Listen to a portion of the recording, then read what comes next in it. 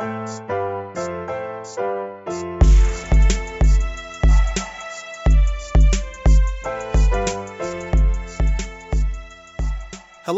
and welcome to In Search of Black Power. I'm your host, Lawrence Grand Prix. For the past few months, we here at Leaders of a Beautiful Struggle, the group that hosts the New Timbuktu Project, have been working on a report that outlines our criticism of the human social service sector. Think education, social work, anything that touches families and people in terms of trying to provide them direct services. Finally, we've been able to produce our report that we call When Baltimore Awakes, an analysis of the human social service sector in Baltimore. And in the report, you'll find our criticism of the current Eurocentrism and whiteness in the human social service sector, and the presentation of African-centered alternatives that we feel would be superior in producing needed services for our community.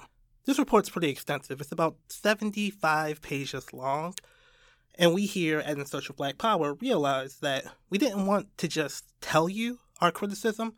We want to show it to you, and we have a specific example. It's a very popular documentary around Baltimore, which we feel exemplifies perfectly what we're critiquing.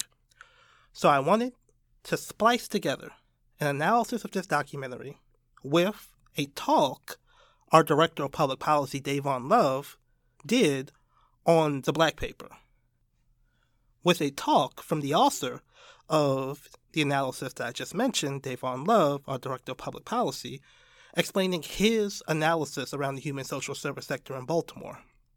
And finally, I wanted to mix all that together with some specific examples of what the alternative methodologies would look like, ones that actually empower our community, as opposed to what you unfortunately see in the documentary, which is more, as opposed to what you see in this documentary, which is emblematic of the system we're trying to change. So with that, I present to you the miseducation of the boys of Baraka.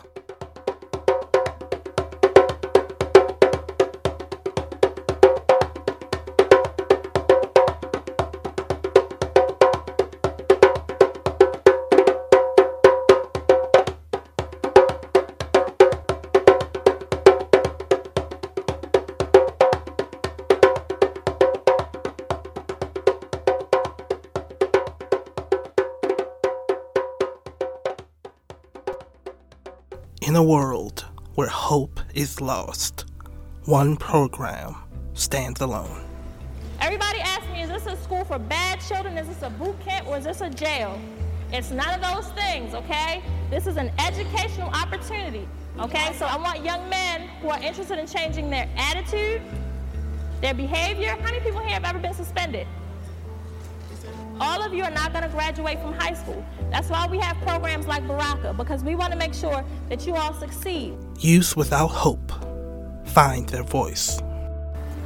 I know I'm smart if I'm not around stupid and dumb people. But see, I can't let them get here. Let them stay out there.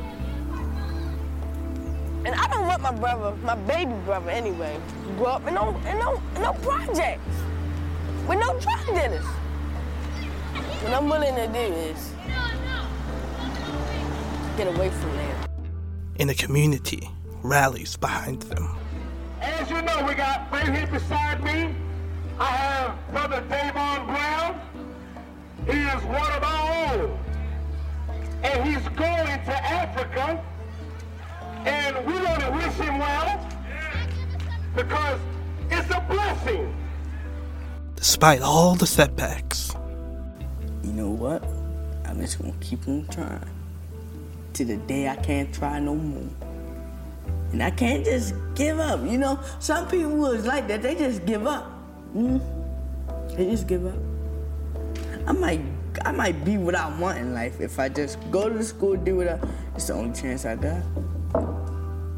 The power of support and guidance shines bright.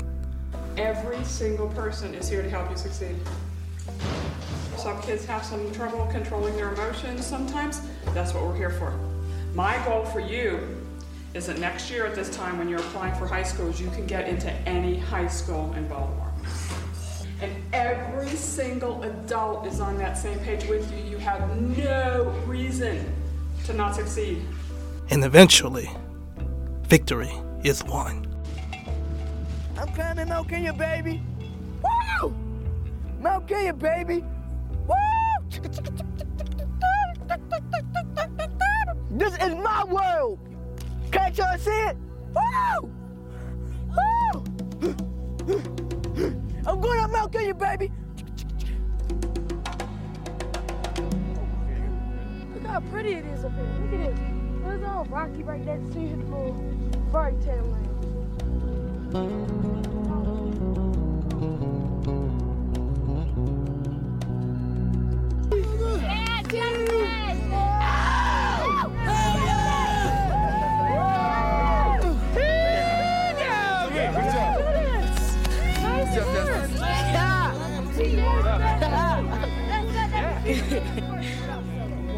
I'm big, fat, strong nigga, right? That's what I told you, son. I told you.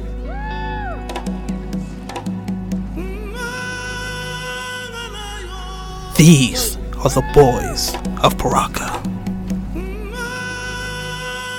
This is how the makers of the documentary film, The Boys of Baraka, will want you to see their movie. Well-meaning white folks pluck scrappy young youth who've had problems but have potential nonetheless, take them to Africa, and with the power of proper guidance and strong educational standards, raise them up and take them beyond their settings. It's in some way a throwback to what's increasingly becoming a bygone era of the archetypical white savior documentary. But in this documentary, it's important not to simply dismiss it as another film from well-meaning white folks thinking they can save black people. And in many ways, it's a perfect textual artifact of the logic of liberal, patriarchal white supremacy, patronizing youth, believing that you must extract them from their pathological communities to save them. But what's the alternative? What can we do to show that there is another way? We wanted to make a podcast which didn't simply do the easy thing and critique the documentary, but embed an analysis of what the alternative might look like. But first, let's examine the darker side of the logic of the Boys of Baraka documentary. Leaders of a Beautiful Struggle Director of Public Policy Davon Love gave a talk explaining his critique of the human social service sector through the lens of this documentary. So in my preparation in writing this, I went back because I had seen the Boys of Baraka documentary before, but this was probably like 10 years ago when I saw it. And so I was like, I need to go back and watch it just to get a sense of how accurate my remembering of it was. And so this was probably back in June or July when I went to watch it. And so I rewatched it again, and I was really disturbed. I was disturbed by the fact that it was so widely recognized and heralded. You had Martin O'Malley's wife do a screening at Charles Theater, kind of hailing this documentary as something that was revelatory. And so when you actually watch it, and even from the very beginning, where it opens up and you have black kids in East Baltimore pretending to arrest each other and shoot at each other. You have the right to remain silent. Whatever you say or use will be used against you in a court of law. Do you understand?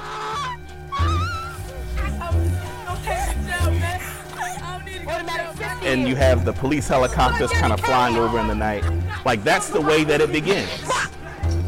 And so even when it just started, I remember thinking to myself, this is probably going to be every bit as bad as I remember it being. Anyone talking, excuse me. Hey, wait a minute, excuse me. I should not hear a sound. Let's go, those who cannot close their mouths. Hey, son, 5, 4, 3, 2, 1. I want all talking. This is the dark side of the Boys of Baraka documentary. In order to set up the white teachers who intervene as protagonists, we have to set up a trap from which to extricate our dames in distress, the young black men who are to be saved, and that trap is their community. Even the well-meaning black teacher who you heard in the intro, seen from a different light, can be revealed to reflect many of the problematic assumptions assumed to only be held by white teachers.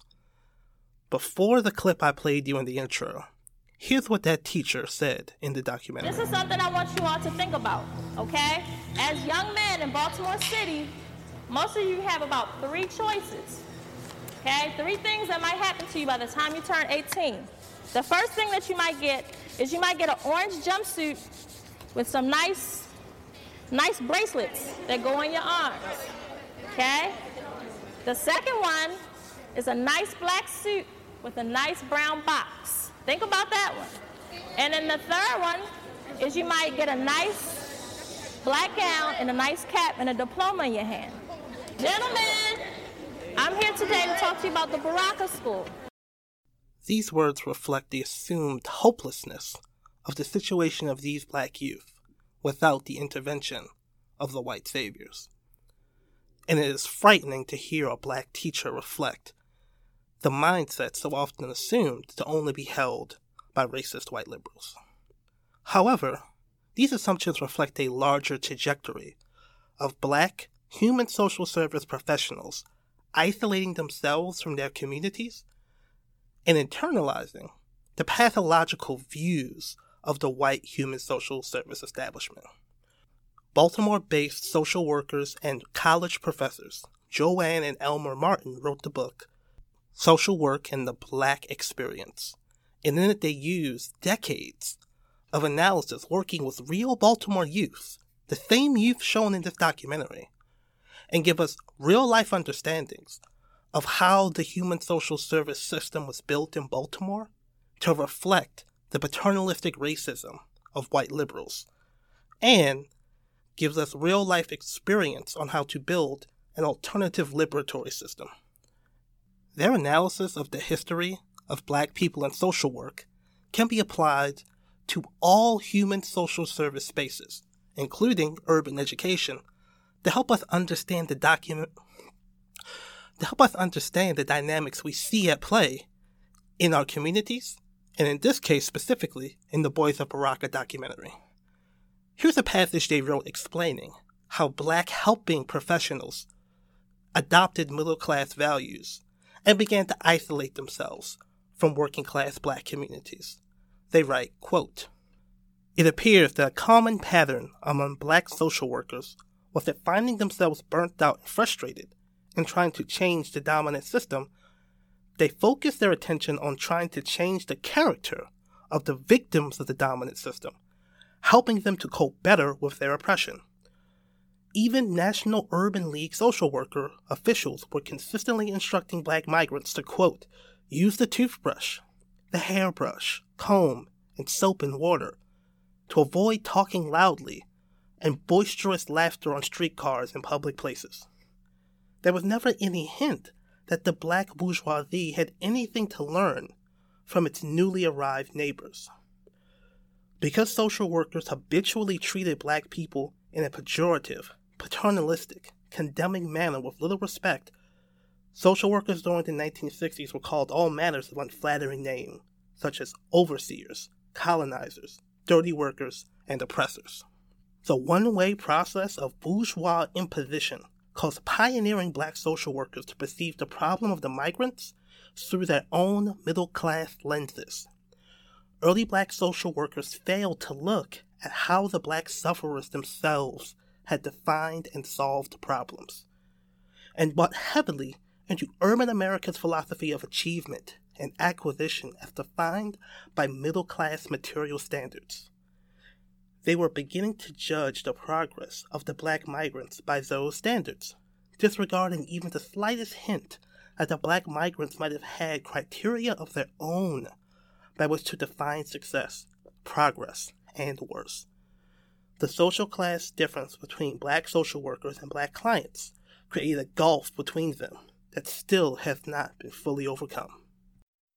Joanna Elmer Martin's analysis on black social workers could easily be applied to black teachers, and the adoption of middle-class values means that many teachers like those seen in the documentary can only believe that given the environment these young children are raised in, their pathology, death, or failure is inevitable because they've been unable to see the coping mechanisms, cultural technologies, and strengths embedded in these communities, and only can judge them by the white middle-class values they've been taught to apply to their own communities.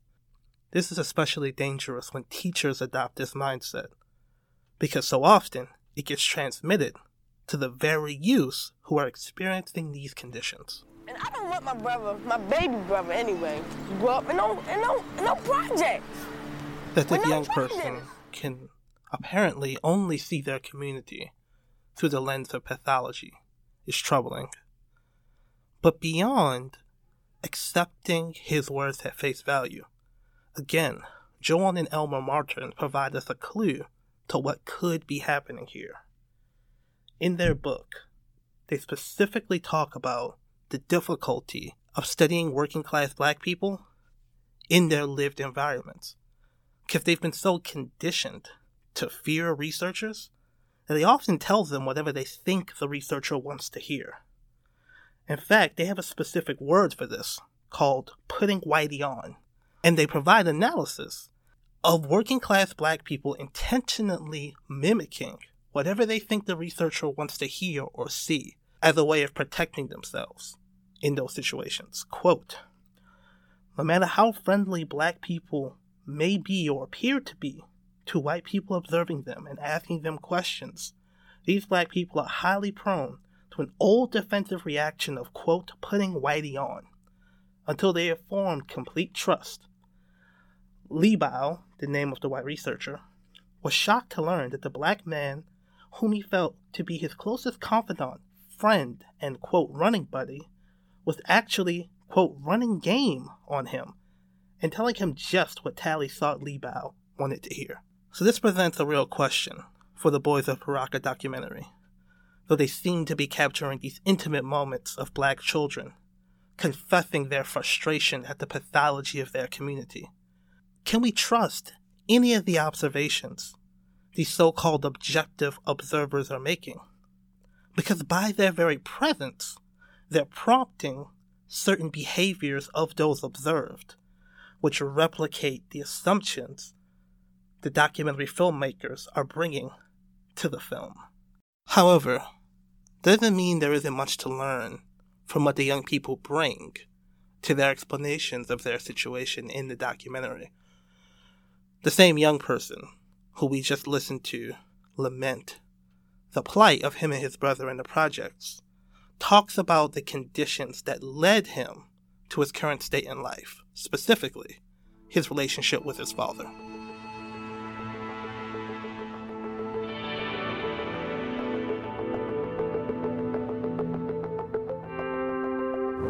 So Paul was right. And your father in jail. How do you feel?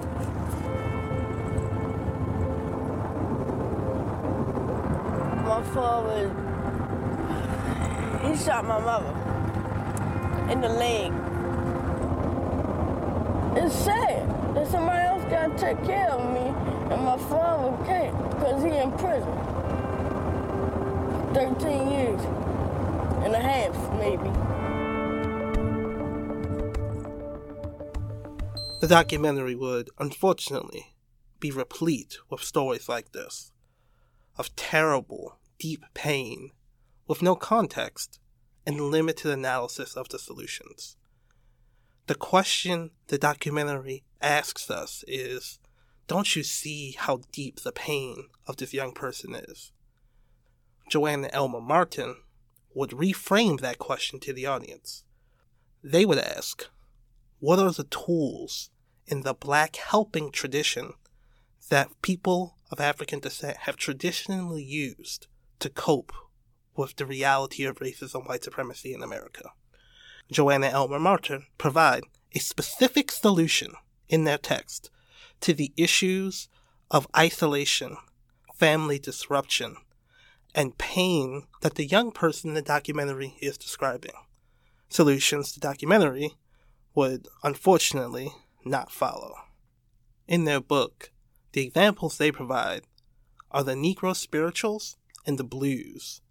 These are cultural technologies built by working class and poor black people to specifically address the isolation and frustration of incarceration, violence, and poverty. Here's what they wrote, quote, "The spirituals and the blues are the voices of the black past, of the ancestors articulating their suffering, joy, and wisdom to the current generation. The spirituals and the blues encompass so broadly the philosophy, emotional expression, and social strivings of black people. Thus, when pioneering black social workers confronted the black migrants, they were confronting a people of the spirituals and the blues. Scientific and quantitative analysis and diagnosis will never fully understand the masses of black people until they understand the cultural expressions that have shaped them. The spirituals and the blues address these experiences more profoundly than any other cultural art form." They continue, "The most expressive music of any given period will be an exact reflection of what the Negro himself is and the kinds of problems he suffers. The blues is an impulse to keep the painful details and episodes of a brutal experience alive in one's aching consciousness, to finger its jagged grain, and to transcend it. Not by the consolation of philosophy, but by squeezing from a near-tragic, near-comic lyricism as form. The blues is an autobiographical chronicle of a personal catastrophe expressed lyrically. The spirituals and the blues cover a wide range of problems. The central, recurring, dominant, and pervasive theme of both is the problem of loss and separation. This problem of loss and separation was a core one, thus we can follow the problem throughout. Unfortunately, this problem was not explored by other pioneering black social workers. Moreover, few of them were inclined to believe that there were ways of problem identification other than by collection of bare facts.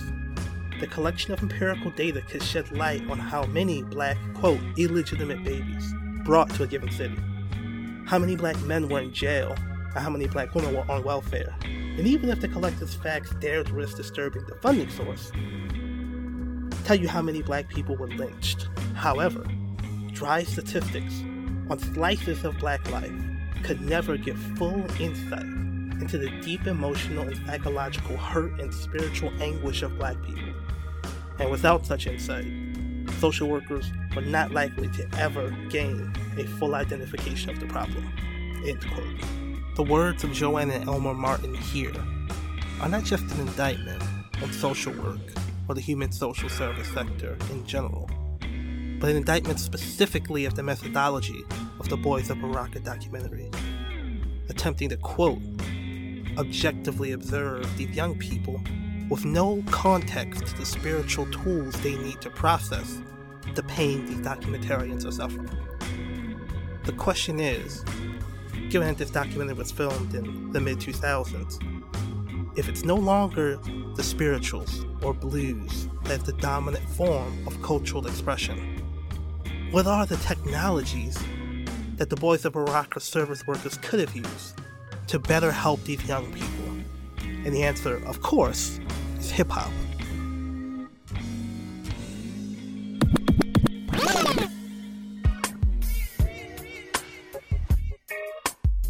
The documentary The Boys of Baraka began filming roughly a year after perhaps the most important hip-hop album in recent American history was released, Jay-Z's The Blueprint, that the researchers would seek to understand black pain without the cultural context that studying a text like The Blueprint would provide shows the limitations in that methodology.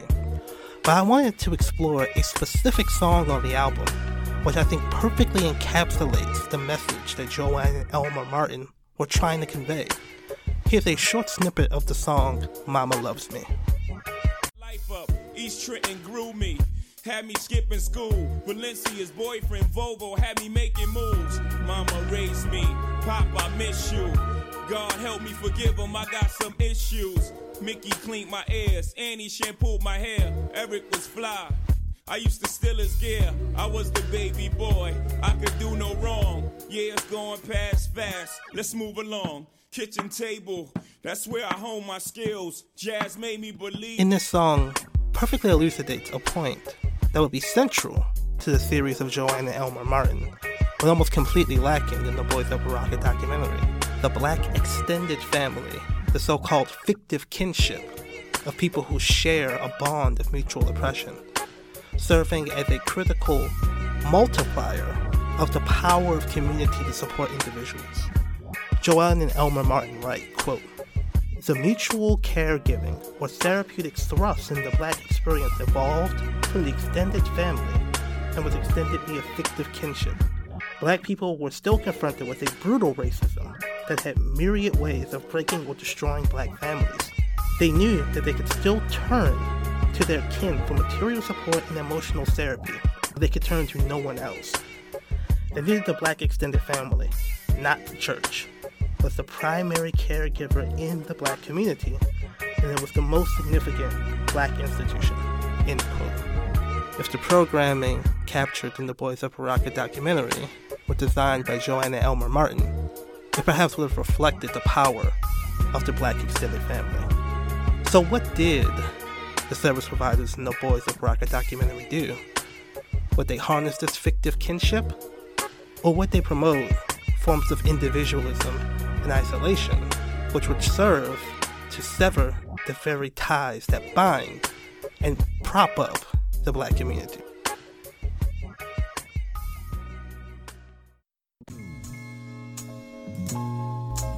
Hello, it's Lawrence again to talk to you about why you should become an LBS sustainer. Here on In Search of Black Power, we've tried to explain how LBS might be a little bit different than other advocacy organizations or other folks doing podcasts, and I think the difference is experience. A brief story. I worked with a national think tank, and when Trump was inaugurated, they invited me to come to Washington, D.C. to be part of a protest in front of the MLK Memorial. This is some folks' dream. Retweets, Instagram, this incredible visual of me speaking in front of the statue of MLK. I chose instead to go to Annapolis, our state's capital, because we were lobbying on a relatively small statewide bail reform measure. But that, I think, encapsulates what LBS is trying to do differently. It's not about the visibility, it's about the impact, and we knew we had a bigger impact in Annapolis than we could in Washington, D.C. And what we're trying to bring you on In Search of Black Power is something that explains those interconnections. The activism impacts how we relate to our research, and that research impacts how we relate to our teaching. And when you become an LBS sustainer, you fund all the different branches of our organization. We work with youth, we do advocacy, and of course, we are building out the new Timbuktu project to continue to bring you autonomous intellectual innovation. So if this is the type of work that you feel is valuable, remember it can only exist independently with your support. So please go to lbsbaltimore.com/sustain today. Thank you. Now that we have some grounding in what emancipatory practice might be in the human social service sector, we can begin to look at the interventions documented in the Boys of Baraka specifically. What exactly did these teachers do? And what specifically can we see in their work which demonstrates a methodology of white supremacist thought? Let's return to the talk given by Leaders of a Beautiful Struggle Director of Public Policy, Davon Love, as he outlines the specific examples of what he sees as a methodology supporting whiteness, and finds specific examples of this in the film itself. So because black pathology makes people see folks of African descent primarily through the lens of being a problem, there are ways in which the methodologies of service themselves perpetuate notions of white supremacy. And in the paper, in this section, I give 3 specific ways in which the methodologies in the human social service sector perpetuate white supremacy. The first is to focus on the individual as separate from the larger community. And so you see this, for instance, in the term like at-risk youth, right? Where the goal of programs that usually talk about at-risk youth is helping that individual young person regardless of the condition of the larger community and the strengths of the larger community, right? And so it is only through kind of a European cultural lens that individuals even make sense outside of the collectives that they're a part of. What this means is that if you structure services based on helping that individual person, one of the impacts, and it goes back to this notion of black pathology, is that the community is understood to be an impediment to the young person as opposed to a part of which you're building on for the young person to survive and be self-sufficient. Okay, so we have isolating the individual from the community. Now, let's listen to a specific quote from one of the teachers at the school in Kenya, shown in The Boys of Baraka. Firstly, the boys come in from the Baltimore City school system is where they come from, and they're mostly unsocialized, meaning that they have very little social skills, and they come in at least 3 to 4 years behind grade level academically. So by the time they leave here, they have learned many social skills, able to communicate well with other people and carry on conversations, and they have at least gone up to grade level, if not beyond grade level, before they leave here. Ugh, unsocialized? Really? It's not like these people were Tarzan coming from the depths of the Congo. But in many ways, that is the thought process of the liberal white supremacist mind. To believe that only by extracting these youths from their communities and socializing them in the ways of the dominant world can they ever be extricated from the trap that is their communities and their pathology. The goal is to separate them from the communities that made them, quote, unsocialized, and to literally re-socialize them through the dominant lens presented by the teachers at the Baraka School, a textbook example of pathologizing black community. Let's listen to what Davon explains as the second and third examples of liberal white supremacy in an intellectual methodology. One term that you hear pretty consistently is the achievement gap. The logic of the achievement gap assumes the legitimacy of the metrics that are used to determine achievement. If we step outside of the metrics that are traditionally handed down for a second, and just merely think about what it means for the underground economy and the networks and the science that it takes to operationalize those networks, right? That's a level of achievement in terms of using your intellect and operationalizing a system that folks create. Now, unfortunately, that's not something that you can take a test for. And so people who are highly functional and intelligent get deemed as less intelligent or not being academically successful because the things that are being measured actually don't match up to the actual social and cultural context that folks come from. When you uncritically borrow from notions like the achievement gap, you are actually perpetuating the notion that the metrics being used are legitimate measures of intellect. And if those dominant institutions that are constructing these metrics, it deems them as the ones that are superior. Because of this notion of black pathology, people don't think that there's anything from black people to learn from. Because how could we learn something from a people who haven't accomplished anything? So for the second metric, we have scientific objectivity, in quotes of course, and the third, uncritically pulling from dominant systems of evaluation and thought. So there we have a reframing of the quote we've used a couple of times already around the pathologization of people in the drug game, showing them to have certain skills as opposed to being purely pathological. Of course, we also, in the previous clip, had analysis of the so-called achievement gap, with the speaker telling us the youth were quote-unquote 3 to 4 years behind and ended the year a year or 2 years ahead of where they were coming in. Now, fun fact, the youth were only in Africa for 2 years, so they're essentially giving them credit on doing nothing but what they were supposed to do, which is advance them 2 years ahead of grade level. But the very concept of grade level and average and promoting test scores is exactly what we must critique.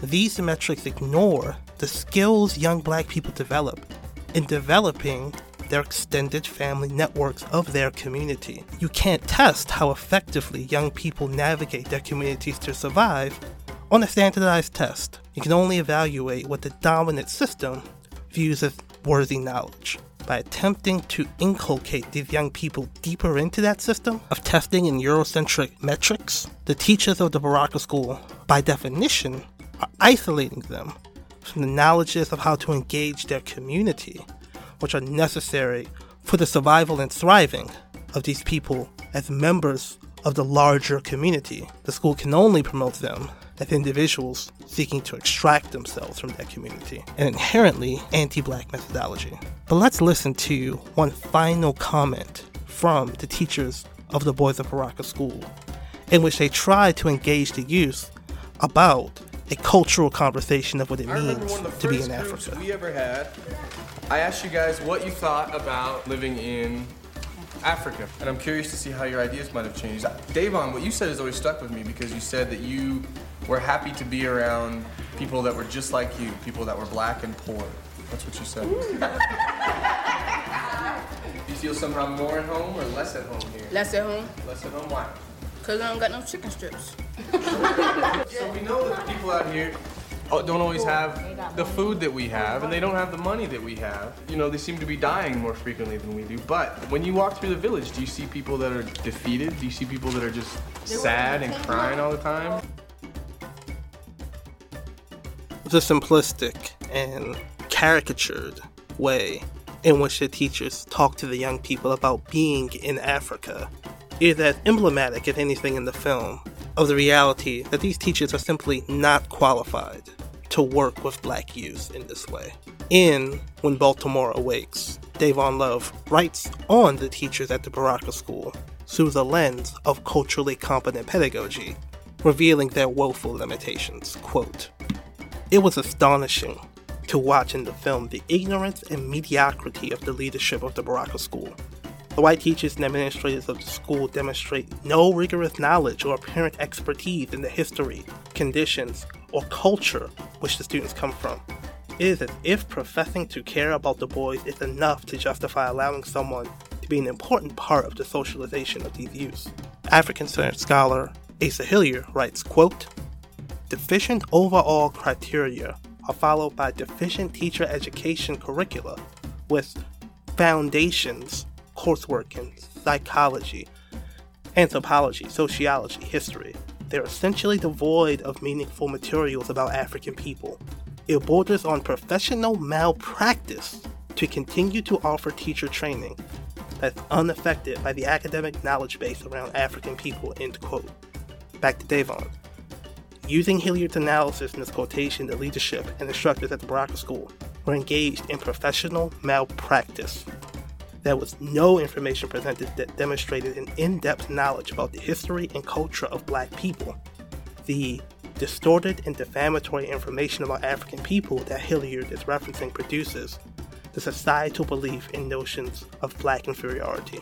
Although there is an increase in the conversation about institutional racism in mainstream elements of this sector, this progress is being nullified by white institutions that will talk about racism but will maintain the same belief in notions of black inferiority and maintain the same institutional arrangement where black people are dependent on white-led and controlled institutions for their benevolence, end quote.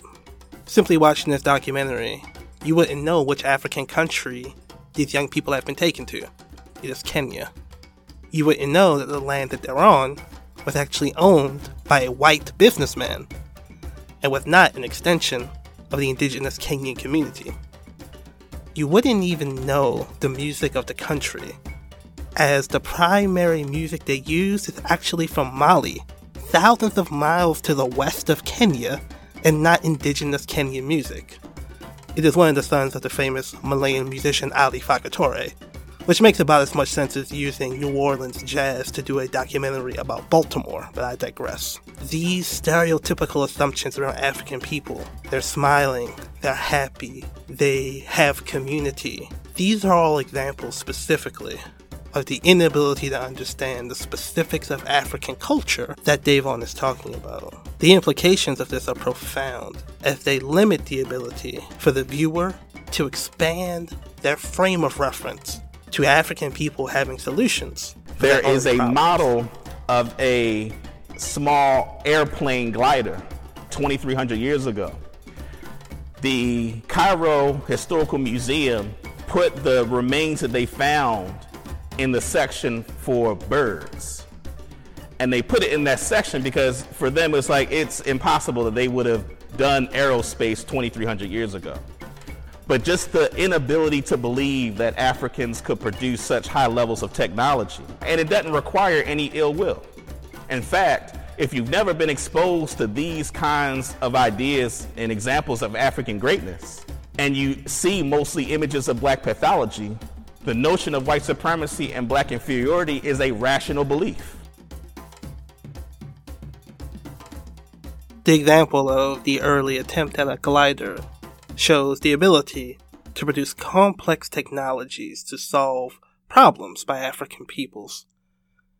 Even this film, with its assumptive logic of black inferiority, captures some of the cultural technologies used by people of African descent to address their own problems. The other thing that I noticed, and I talk about this in the paper, that scene with the boys in a circle.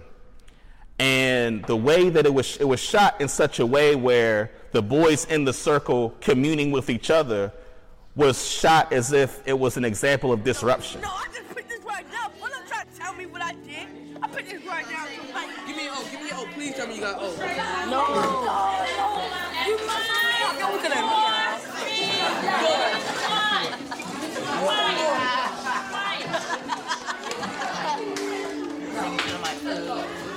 Right, an example of their bad behavior. And for me, I felt like that was an opportunity to really show like they were able to build a community amongst themselves and commune under those kinds of circumstances. And so for me, it just demonstrates the inability of folks who've only been exposed to notions of pathology to look at things that may be examples of strength in the community and not have the ability to see it. And it plays itself out, particularly in the way that social workers and other professionals structure their programming. So if you think of, if you only understand black folks as pathological, then you're going to structure services that is based more on managing dysfunction than actual empowerment.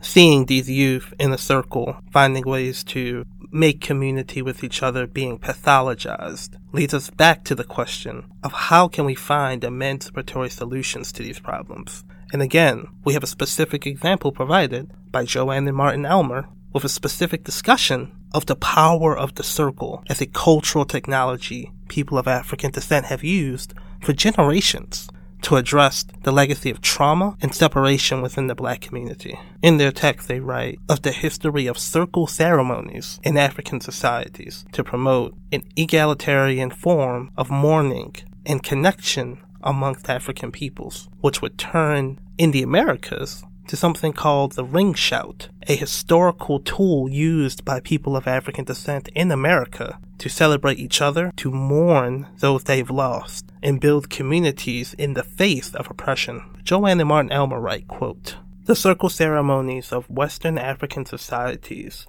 where most African slaves originated, were used to carry out important group functions such as weddings, communion with ancestors, and most importantly, the burial ritual. The circle symbolized the unbroken unity of birth, life, and death, and functioned to maintain group solidarity and cohesiveness. The slaves called the circle ceremony the, quote, ring shout. The ring shout was a religious ceremony in which they gathered at the gravesite of their dead and other clandestine places, formed a ring, and moved counterclockwise, calling on God and the ancestral spirits, danced, sang, moaned, and shouted out their misery, pain, and grief. During the ring shout ceremony, it did not matter what tribe or ethnic or national group slaves had come from in Africa, because the circle ceremony was such a prominent feature of African culture. The ring shout was a religious practice with which most African people could identify. Slaves did not have many options in respect to their reactions to slavery. It was only natural that they would band together for group solidarity and survive. It was also natural that the black extended family on the slave plantation would become the model for group solidarity and oneness. Slaves formed tight-knit, active kinship ties and referred to each other as brother, sister, auntie, uncle, and granny, whether they related by blood or not. These ties were cemented by social obligations and mutual reciprocity. They continue. Slaves held in high regard black people who were able to maintain close, lasting, and mutually rewarding ties to loved ones. They had high regard for black people who identified with the suffering of other black people, sought to relieve it, and sought to reinforce the sufferer that a better day was coming. The ring shout, the spirituals, and the group identification and oneness helped them overcome the self-hating psychology of cultural paranoia directed against black people and helped them develop an ability to mourn. They conclude, ring shouts gave way to the institutionalized black church. The black people did not give up their mourning work.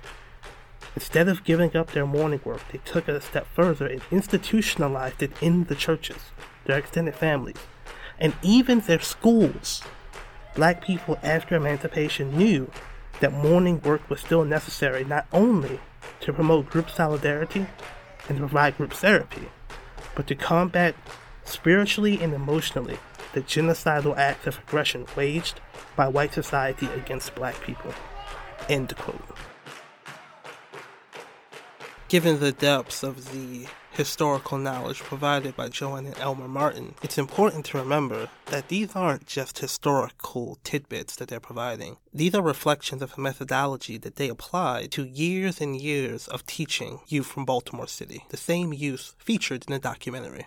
In their book, they provide a 3-step methodology for providing services reflecting the Black helping tradition, what they call moaning, mourning, and mourning. Moaning, as it says, is being willing to address the pain of separation and loss collectively by African people. Mourning, that's mourning with a U, is being able to grieve productively with your community. And mourning, that is M-O-R-N-I-N-G, reflects the idea that joy comes in the morning and relates the people going through the process with a vision of changing their society collectively to make life better for themselves and for generations to come. This is a technique that they have used specifically with students at a local historically black college here in Baltimore. In their text, they reflect on the students' use of none other than, once again, hip-hop to bring the lessons of the spirituals and the blues into the 21st century. Joanne and Elmer Martin talk about using classroom spaces as liberatory healing spaces with young people working through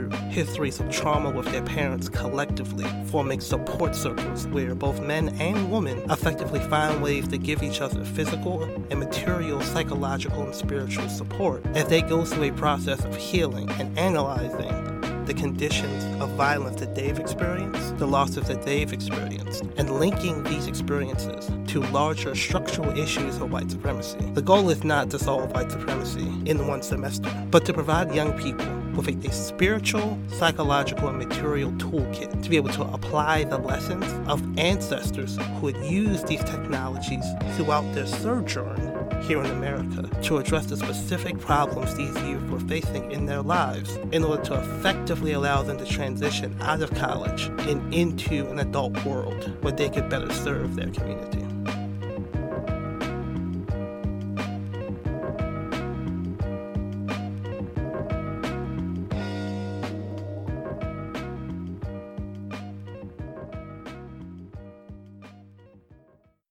Again, if only those at the Baraka School had known about this work, or if they'd known about it, had done the work to study it and apply it. Because the solutions the Baraka School presents are far from those of Joanne and Elmer Martin, and in fact lead to the tragic conclusion of the Boys of Baraka documentary. In the documentary, we find out that due to instability in Kenya, the Baraka School was shut down. The documentarians follow young people as they spend summers in Baltimore, reflecting on the community they had so desperately tried to leave behind.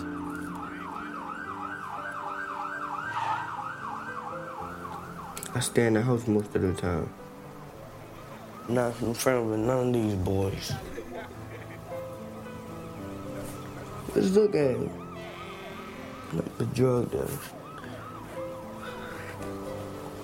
Coke, dope, weed. They troublemakers, tell you that much. Here we see the failings of the Baraka School brought down in its most clear material instantiation. This young person had learned to pathologize the young people he saw on the corner. The extended family networks were severed by believing you had to fly a young black kid to Africa to learn from white teachers, of course, about how to survive and transcend Baltimore, separated from his community and no longer having access to his white saviors. This young person is stranded without the tools he needs to navigate his community. But a more prescient example of the dangers of the Boys of Baraka methodology is shown when they reveal the news that the school will not be reopening to the parents of the kids who have been sent there. At the closing of the embassy, I was informed that we will not be recruiting new students for the Baraka School. We will not be recruiting new staff, and the operation of the school right now is suspended. If the school remains suspended, what are we to do as parents and children that have spent a year there to do for the 8th grade? Right. I know my son, just from my experience with the program, Davon has come from being satisfactory to being on a dean's list. That's how it brings tears to my eyes. It's got to be something. We cannot let What are we going to do if it's going to hurt them? If it's been suspended? What would we do for the 8th grade? Will they be able to go to the 8th grade? If they have to stay here in Baltimore, they will be going back to their zone schools. And at Lombard, Devon was failing. I can't take Devon from there and put him in a public school here. I can't do that. I can't do that. No, he's not going up to public school. I'm not sending him back into no Calton. It's a war zone here. No. Thank you. Thank you. Send them over to Thank you. You know, there's a different kind of war. Here. They're most likely to get killed here in Baltimore. Right on the corner. On the corner. Then they would over there. Yeah. My son is not going to be the next statistic that's going to be out here. My child is going to they're not going to send my child back to Calverton because that's his zone. If Baraka is going to let him down in... It's important to understand the political impact of what's happening here. These parents are being told that their kids must return to the local public schools in Baltimore. They're simply apoplectic. They refuse to agree to allow this to happen. As opposed to forming a political movement collectively to improve the public schools for all children, these parents had fundamentally committed to extracting their young people from these public schools, essentially adopting the mindset of the teacher we heard at the beginning of the podcast, that to be a young black man in Baltimore without special intervention is an inevitable trip to disaster. Unbelievably, these black working class parents have all essentially turned into charter school advocates, believing that only special interventions by people with specialized knowledge, distinct from the public sphere, could hold any salvation for their children. Their rage is no longer directed at the system which underfunds, undermines, and miseducates their youth. It's directed at the public schools, which are reflections of that larger structural violence, not the actual institutions that produce the violence in the first place. The Baraka School has taught young people many things, but better than anything else, it seems to have taught the parents and the kids to blame the victims. It's even taught the kids to blame themselves, as they wonder what it is about them that caused the program to be canceled, and wonder what alternatives could exist for this program to be restored. I don't believe they did this. Why did they have to do it right when we had to go back? Why can't we go to another? Why can't we do it in Baltimore? No program.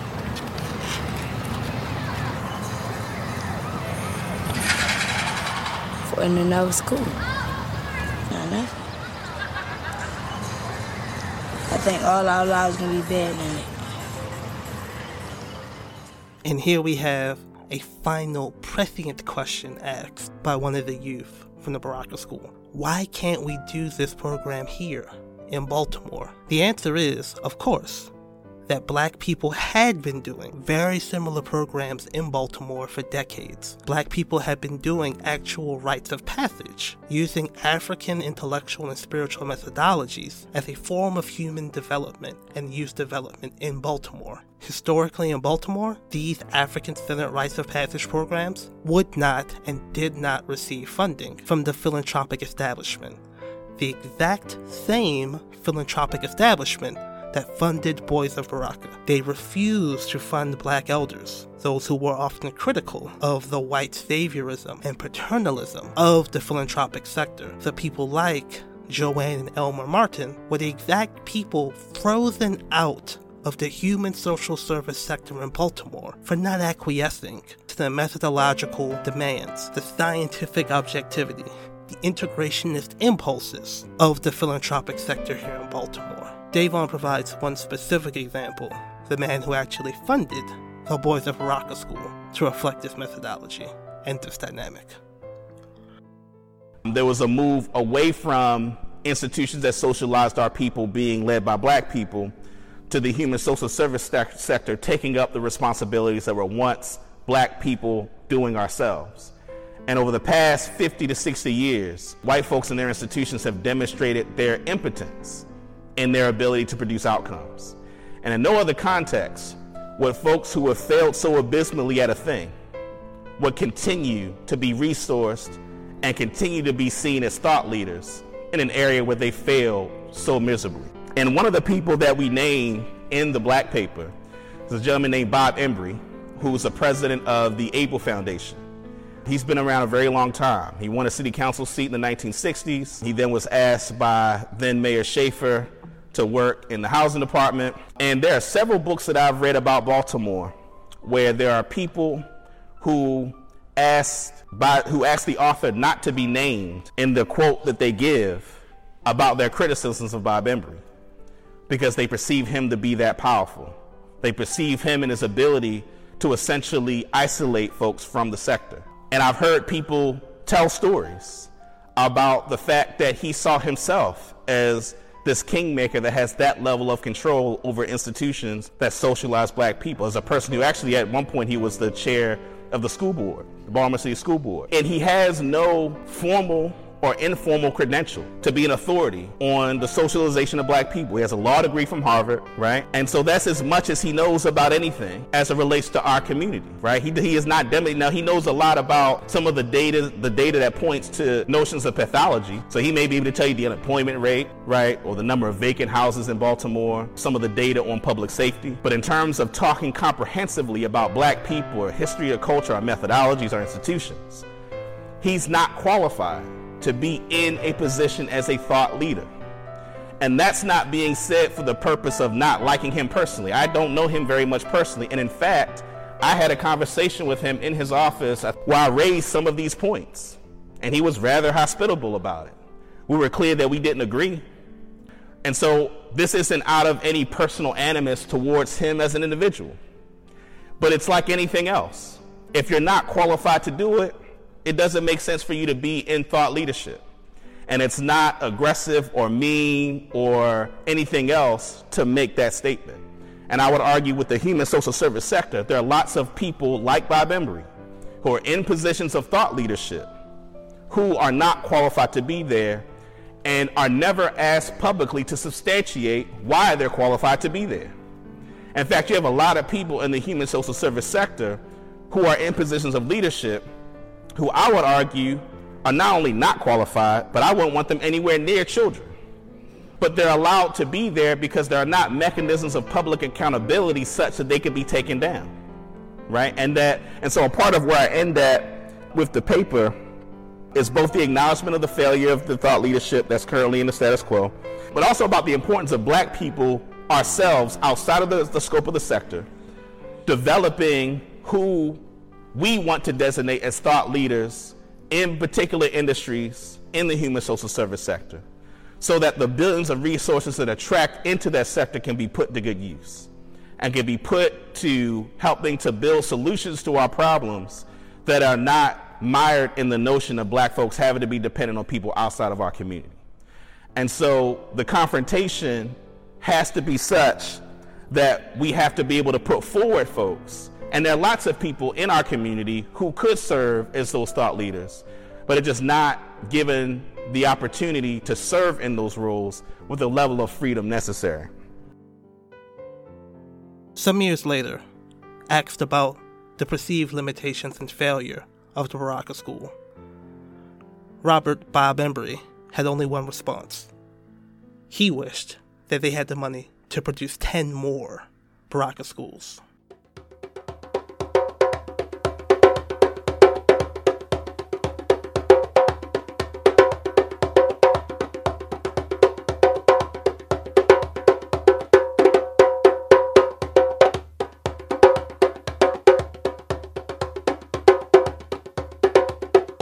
Thank you for listening to In Search of Black Power. I'm your host, Lawrence Grand Prix. In Search of Black Power is a product of New Timbuktu. You can find our podcast, our written materials, and the black paper, When Baltimore Awakes, at our website, newtimbuktu.com. In Search of Black Power is sponsored by you, our listeners and supporters.